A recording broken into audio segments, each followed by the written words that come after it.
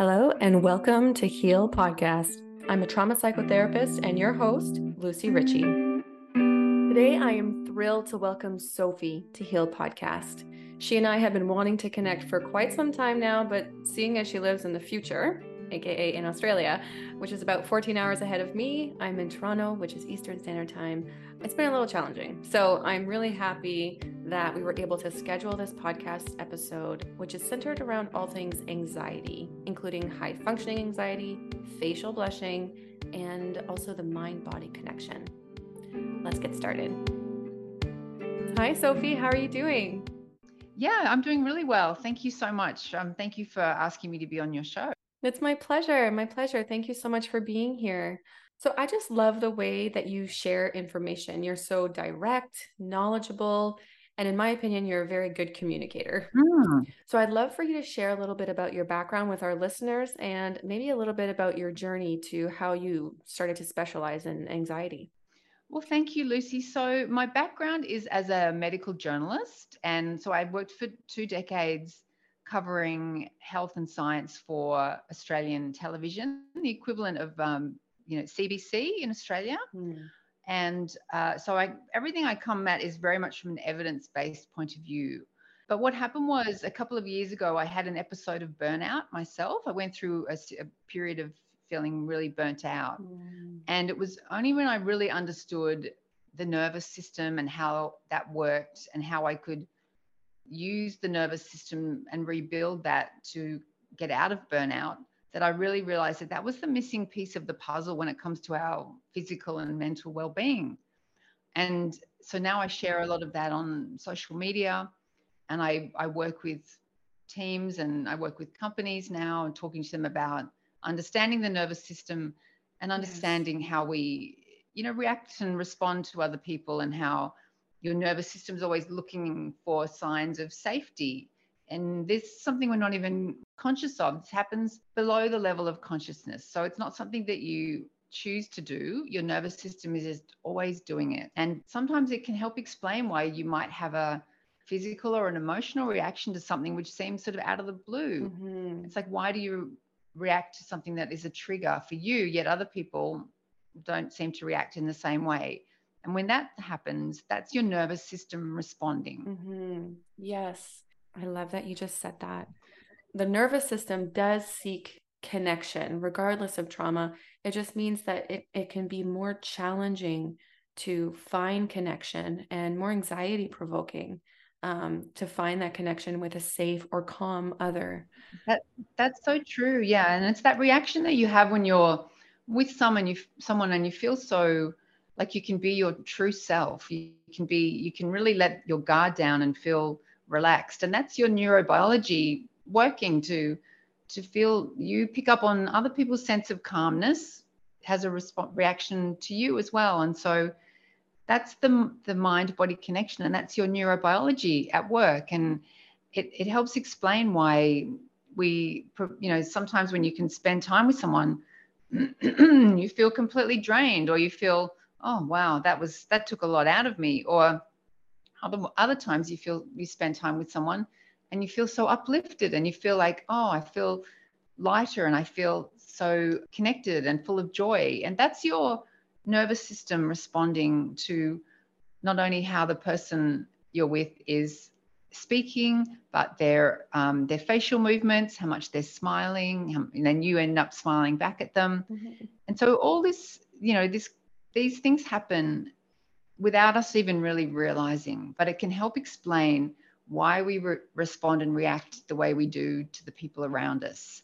And it can also be something that you can think about if you're with someone and you find you leaving those interactions feeling worse, that can help you explain why it's happening. And then you can put those boundaries in place. And it may be, for example, sometimes, when we come to certain holidays and we have to spend time with certain family members that we might not see, and we might not, necessarily agree with some of their views, and it can be quite triggering for people.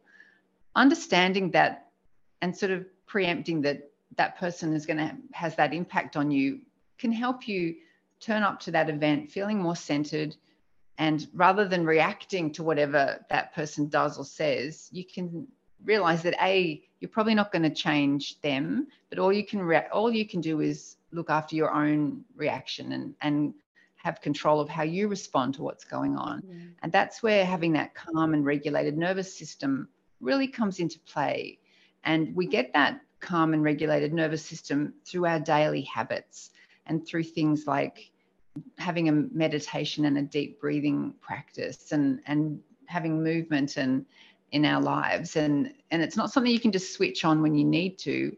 It's embedding those habits every day that helps you to manage those stressful moments or those triggers that are inevitable. You know, we all have things that are going to make us feel triggered. Mm-hmm. Yes, I feel like the word routine should be a synonym for resilience, because solid routines, as odd as it may seem, is the base for the moment-to-moment resilience we need in everyday life. And I just want to normalize for those of you listening that unresolved trauma can make things like meditation very challenging and sometimes even unhelpful. So just know that the point we're making here is that routines create a sense of predictability for the body and for the mind, which sort of suggests to the unconscious that we are in control. And so when life does throw us curveballs, that resilience that we build from, having recurring routines like exercise, nutrition, even prayer, and so forth, gives us the capacity to manage the surprises of life.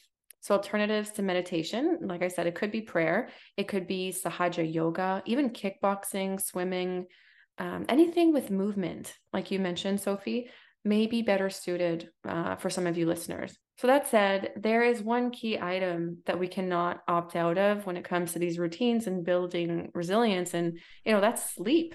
And no, sleep is a really interesting one that you pick up on, because a lot of people think sleep is very passive, that you just go to sleep and you lie there and then you wake up. But there's so much going on in your brain that you don't realize when you're asleep. Your brain is processing memories and deciding what to hang on to and what to get rid of. And that process happens when we're asleep. And so if you're not sleeping properly, that process can be not carried out as effectively as we would like. And so sleep is not passive by any means. Sleep is a very active process in maintaining your good physical and emotional health and a regulated nervous system as well. So ensuring that you're getting adequate sleep, and it's pretty difficult to function on, there's no set amount of sleep that everyone should get. But if you're getting fewer than 8 hours, you're really shortchanging yourself. Yeah. It's very hard to function properly on fewer than 8 hours quality sleep. Yeah. And if you do find that if you're listening to this and you think, oh, I'm only getting 6 hours, and this might explain why I'm not feeling as good as I otherwise could, then sleep is one of those core pillars that we need to consider for our well-being, as well as other things. But if you're not sleeping well or getting enough sleep, it's really a core function of well-being. And it's difficult to do all those other habits that we just talked about if you're not getting adequate sleep. Yes. And unfortunately, many of us are not getting adequate sleep. Some of you listening right now might recall your physician, maybe your nutritionist, or even your therapist asking you about sleep. This is because it's at the root of most mental and physiological illnesses. I actually see sleep as a major issue with survivors of trauma, and it's often because that vigilance remains activated inside. There's a persistent sort of sympathetic charge going on, which produces cortisol and therefore negatively impacts the ability to fall asleep and stay asleep, which then fuels more anxiety for the next day and so forth. Yeah. So one of the things that I focus on a lot in my work is particularly what we call high functioning anxiety. So this is when, to the outside world, someone with high functioning anxiety appears super confident. They have their act together. They might have a sort of a senior job. They appear that everything's going really well. But it's almost like the duck sort of, or the swan going along the water, but underneath there's the little legs paddling. And with high functioning anxiety, that person, to the outside world, everything seems fine. But underneath, and when you sort of scratch the surface, they're filled with this sense of anxiety and worry about the future, worry about how they're performing, worry about how they're holding it all together. And one of the issues with this particular form of anxiety is that the person looks on the surface as if everything's fine. And so they're not the sort of person that you would, think, oh, maybe I should check in and see how they're doing. Maybe I should check in and just reach out and ask, how are you going and are you okay? And that can be very, very isolating then for that person, because, they're often the ones that are doing the reaching out and checking on other people, but they really need support too. And so even though from a performance point of view, someone can be very high functioning, they might hold a really senior leadership position in the work that they do, but at the same time, they're still struggling with this sort of daily anxiety and feeling, as if they're not able to, really relax and really enjoy life, because there's this undercurrent of anxiety running through what they do. And I think the first thing is accepting. And whenever I write about this on my social media or on my blog that I send out, or I talk about it with teams that I talk to, so many people identify with that concept of that, to the outside world, they appear like everything's fine, but internally they feel very, very anxious. Yeah. And I think it's important, if that does sound like something that people identify with, to recognize that you can feel better, and you can, accepting that you have that condition, and that there are things you can do that can help you manage it, and that you don't have to sort of continue to feel that sense of anxiety. And anxiety is really worrying about the future, thinking about, and what happens when we do that is that we're not in the present. We're not, being mindful and thinking about and appreciating what's going on around us, because we're anxious about what's coming up. We're sort of thinking in the future, and we're not enjoying this very moment and getting all the benefits of whatever's happening in that moment for you. Yeah. And, it's exactly like you were saying, and like we were saying with the nervous system trying to connect. If we're worrying about the future, we're actually unable to get that connection and be in that sense of flow and that presence. So if our bodies are holding on to past fears, then the physiology that happens within us sort of influences the way we react to certain situations in the present. I want to bring something up to you that many people don't really talk about, which is facial blushing. There was a story in the news several years back that that really stuck with me, which highlighted that a young teenage boy battled with facial blushing, though he was a pretty social kid. It seemed like any emotion that he felt would trigger his face to go red. And it really pains me to say this, but the condition of facial blushing caused him to take his own life. And I'm grateful that, he left a letter. And in his note, in his letter, it read something like, I just can't take the humiliation of facial blushing, and this is the only way out. So I first want to, share my condolences with his family, who have been advocating and raising awareness for this rare condition. And secondly, I want to share that there are options. There's things like neurofeedback.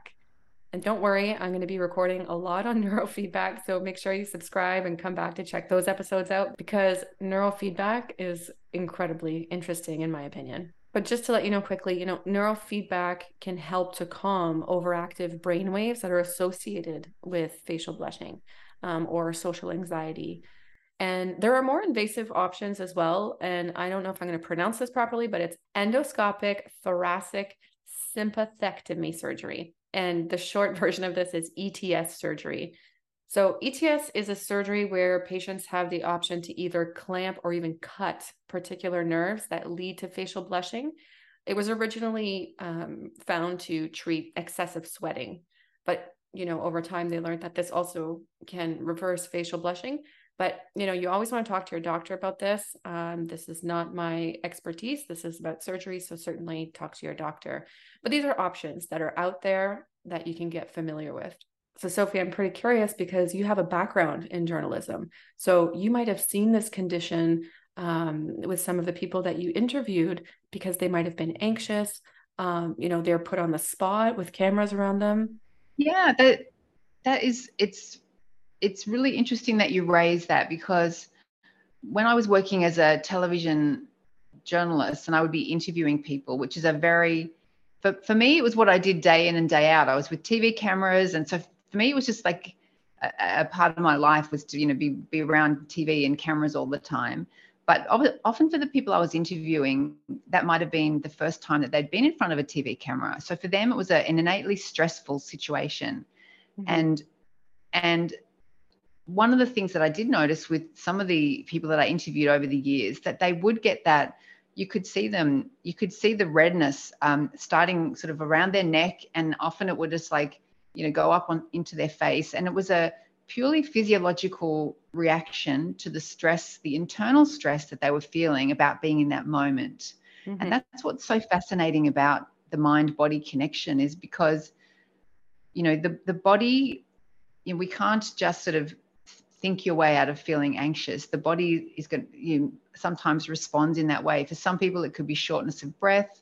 Some people, they might get, you know, feel shaky. Other people will have that facial flushing and feeling red. I actually worked with a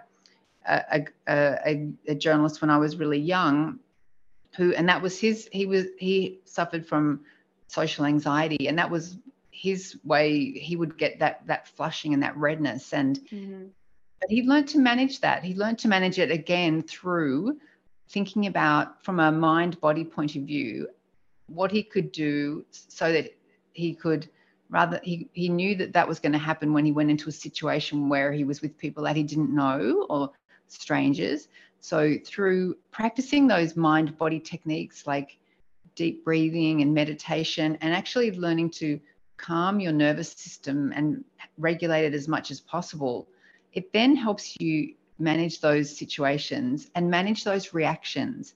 Mm-hmm. And the other thing that I do, Lucy, as well, is I do a lot of, because of my background in communications, I do training for people on how to be a presenter and how to speak in public. Mm-hmm. And there's some fascinating research showing that if you have, obviously, you know, a lot of people don't like speaking in public. They do get quite anxious and feel nervous. And a lot of people do have that facial flushing as a reaction. But there was a really interesting study showing that when you start to have those physiological reactions of nervousness, if you reframe it in your mind as feeling excited, so rather than thinking, I've got to get rid of this, I've got to get rid of this feeling, but actually telling yourself, oh, this is me feeling excited about this opportunity. This is me feeling excited about what I'm about to do.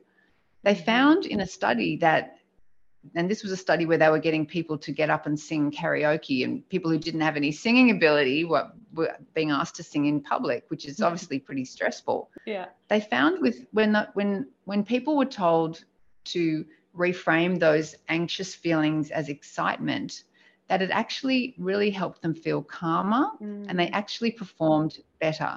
Wow. So rather than trying to get rid of those feelings and push them down or feel more shame for having those feelings, actually just sort of flipping the switch and saying, oh, my body's feeling excited about this opportunity. Yeah. And then you can actually then just go forth and, first of all, you're accepting the feelings. You're not trying to get rid of them. Mm-hmm. And then you're turning them into a sense of excitement. And, you know, like every feeling, you know, a positive one or a negative one, they don't last that long. They'll come and go. But if we try to push those feelings down, or we feel guilty for having them, or we criticize ourselves for having those feelings, you end up feeling worse. Yes. So that's why I love that reframing of those feelings. Instead of thinking of it as anxiety or nerves, you tell yourself, wow, this is my body feeling excited about what's about to happen. Yes. And it really does make a difference. It really does help. And that can help no matter what your particular symptoms might be, whether it's having that facial flushing, or whether it's having, you know, feeling shaky, or whether it's having the shortness of breath. They're all the same reaction to the stimulus, which is, oh, you know, I'm being put in a situation where I could be judged by other people. Yeah. And I don't know how it's going to work out. So that fear of the unknown is often what's driving those sensations. The fear of how am I going to be responded to? Particularly if it's you're going in to meet people that you don't know, or you're standing up to give a talk.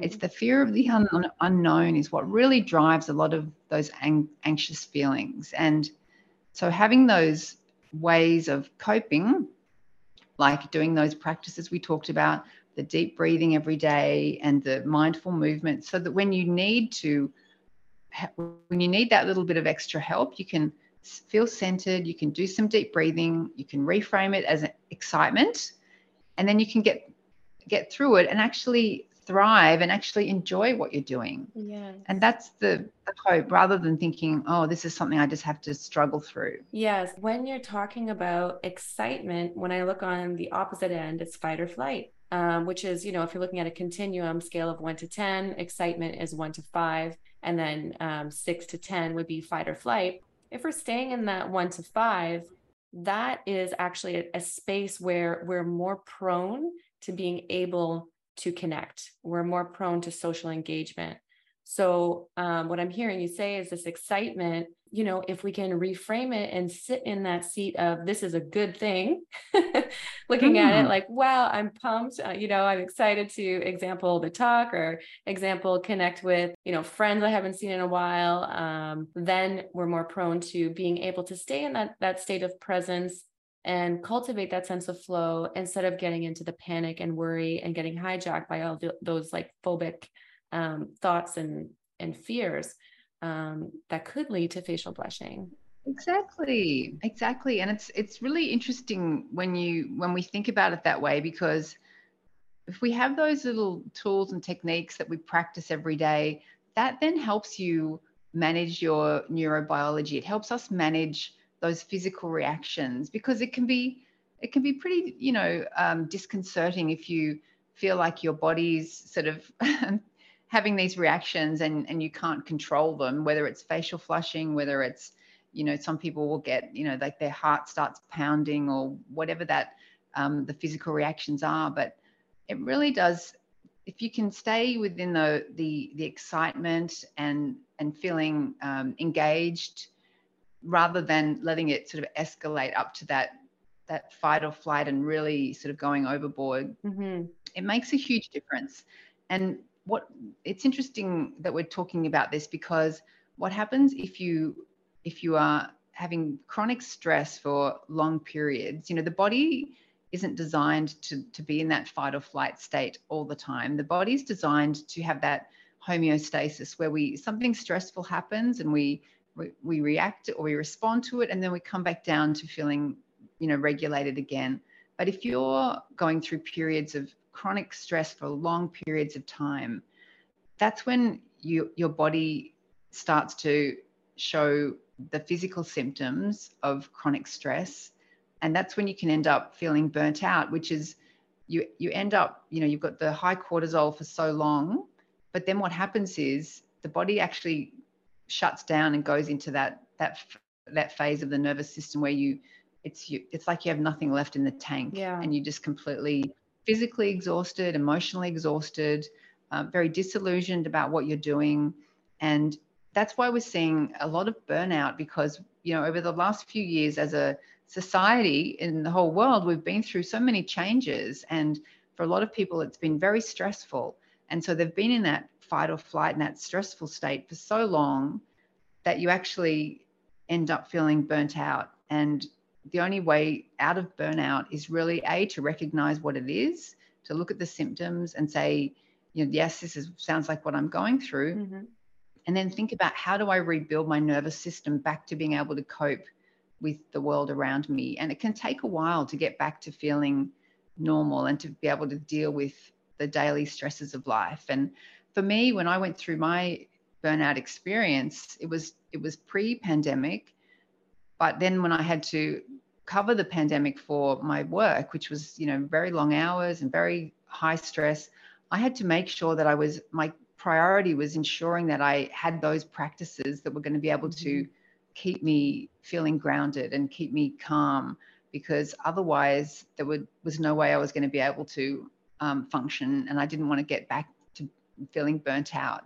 And so the practices that were really crucial for me were things like like meditation and deep breathing and movement, things that are going to nourish your nervous system. So think about Tai Chi or Yin Yoga or anything very gentle that's just going to get your body moving, but in a gentle way. And then the other part of it, so there's really the three parts for me of recovery were, I call it calm, connect, and commit. And so the calmness was about meditation. The connection is about prioritizing connecting with people who you really have that sense of joy and you really have that strong feeling of connection and co-regulation. Yeah.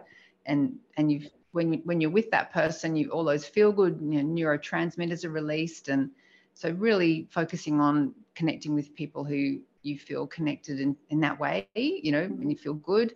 And then the commit part is committing to some movement every day, even as gentle as, a 5-minute walk or, 5 or 10 minutes of Tai Chi, but doing that on a regular basis so that your nervous system starts to feel calm and regulated again. And it helps bring you out of that burnt out state where you're just shut down, gradually back up to feeling like you can cope with the stress of the world again. Yeah. And it really does make a massive difference. You can't think your way out of burnout. Yeah.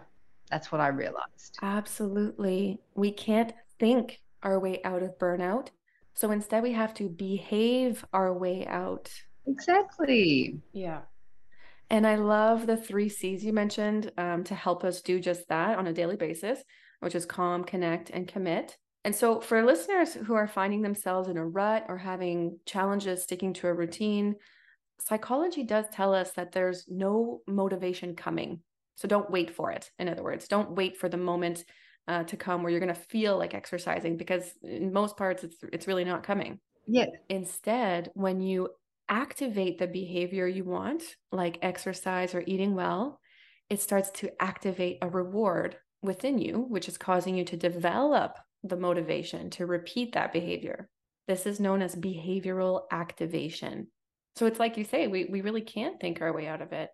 We must behave our way out of it. So the more we do it, the more we become prone to doing it as a default instead of relying on possible motivation. And it's interesting because, like you're saying, Sophie, commitment to a routine can fuel us to navigate our daily lives. Then interestingly, the more we stick to our well-being routine, the more access we have to resilience, and therefore the more tolerance we have to manage the surprises that life can throw our way. But then, conversely, if we stay stuck in a funk, then any obstacle that life throws at us, it's going to feel unbearable, because not only do we not feel in control of our own selves, but now we feel overwhelmed by the natural stresses of life. So the short of it is that, yes, like our routines need to become a non-negotiable part of our regular habits. And it's the thing, and I like the fact that you're focusing on doing it every day, making it routine and ritual, because the way the brain works is we create new neural pathways when we do something over and over again. It's a bit like a forest and creating a new path. And if you do something and you do it over and over again, the brain just sees that as routine. And then you don't actually then actively have to choose to do it.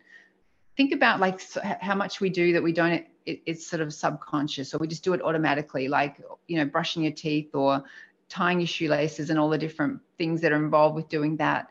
So what we want to do is have the habits that we want to embed in our daily life. We want to have those habits as just routine as well. And the way to do that is just by thinking about, when can I put that into my day so I don't actually actively have to choose to do it. My brain's just going to go, oh, okay, she's awake. Now it's time for her meditation, as soon as she wakes up, because she does that every day. And so you're not actively choosing to do it. The brain just knows, right, the next thing she's going to be thinking about is doing the meditation that she does every single day. And that's what I love about the way our brains work, that if we just do things routinely, and then it doesn't become something that you don't have to rely on motivation, because let's face it, if you were relying on motivation, it's going to be up and down. Absolutely. But what works is the consistency. That's what really is the game changer for new habits. So thinking about just small amounts of whatever it is that you want to embed for your self-care, but just doing it every single day. You're better off doing 5 minutes of something every day than once a week doing like an hour-long meditation. And I think that's, one of the things for me, I was always, particularly with movement, I was very much that black or white thinking like, oh, if I don't do like an hour workout, what's the point? And what I realized was you're better off to do, from a nervous system and a neuroscience point of view, you're better off to do 15 minutes every day rather than an hour once a week, because then it becomes a habit, then it becomes embedded. And it's, once you understand how the brain works, then you can see it is actually beneficial to do that, those smaller amounts of those positive activities every day that are going to really make you feel good, rather than waiting just to be a weekend warrior and doing it once a week on the weekend. Absolutely. Absolutely. Wonderful. Oh, I love this. Well, we're almost up and I don't even want to go. I want to just keep picking your brain here. But tell me, where can people find you? Yeah, so they can come to, if you're on Instagram, my Instagram handle is Sophie Scott and the number 2. Or my website is just sophiescott.com.au. And we're also just got a new YouTube channel, and you can find that on my website as well, because we're wanting to share as much evidence-based resources to help people manage their mental health and understand their nervous system and understand how the brain works. Because, the things we've talked about in this chat, Lucy, these are the little habits every day that are going to help people flourish and get you from feeling like you're just surviving into that feeling of thriving. And that's what we all want. Absolutely. Absolutely. Thank you so much for connecting with me. Yeah, thank you so much for having me. Heal Podcast is an educational platform that aims to depathologize trauma through meaningful conversations. None of the information provided is intended to replace conventional therapy, and all listeners are invited to seek their own professional services for their unique concerns. We are thrilled to have our listeners as part of our growing community. We strive to make our conversations as educational as possible and, of course, interruption-free, which is why we do not include advertisements. So with that, I ask that you please subscribe to Heal Podcast, like and share it with your friends, and of course with your social media to support the growth of this channel. I'd love to stay in touch with you, so come follow me on Instagram at Heal Psychotherapy. You can follow me on YouTube, and you can also come visit us at healpodcast.com, where we do give away lots of free resources. You can get a free ebook, and you can also submit a question for our next guest. Last but not least, I'd like to take a moment to thank Jordan Bernard for creating the music for Heal Podcast. And of course, I'd like to thank you so much for being here. And as always, I'm truly rooting for you.